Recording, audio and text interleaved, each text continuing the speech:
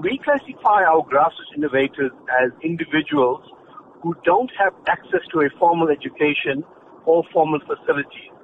And in the South African context, we have many of these individuals, mainly because a lot of the South African population is rurally based. The reason we're looking for them is that we want to provide them with the support that's required to grow their ideas to a more commercial environment where it allows these innovators to now become entrepreneurs to create new opportunities for themselves. Can you tell us about the types of innovators that you are looking for? This is an innovator who operates out of a township in Gauteng, and he decided to bring up this innovation because he could see that the youth in his area were having a problem with transportation, getting to and from where they needed to go. And he wanted to make the transportation very efficient for them, so he designed his own bicycle where he put a motor onto it so that the youth could get to and from where they needed to go very efficiently. But it was a dual kind of bicycle. So once the motor was there and there was fuel in the tank, the bicycle would work off the motor.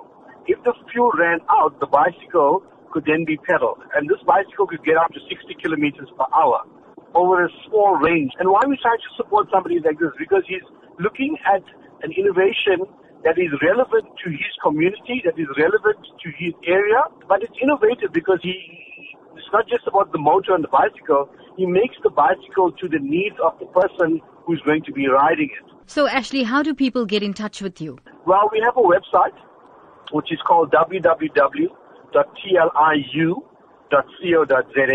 And if they get onto the website, they can register their innovations on those websites. We will then get in contact with them. And what if they don't have access to the internet then? We're doing roadshows where we're going to get out to the rural communities, where we're going to engage with the innovators one-on-one.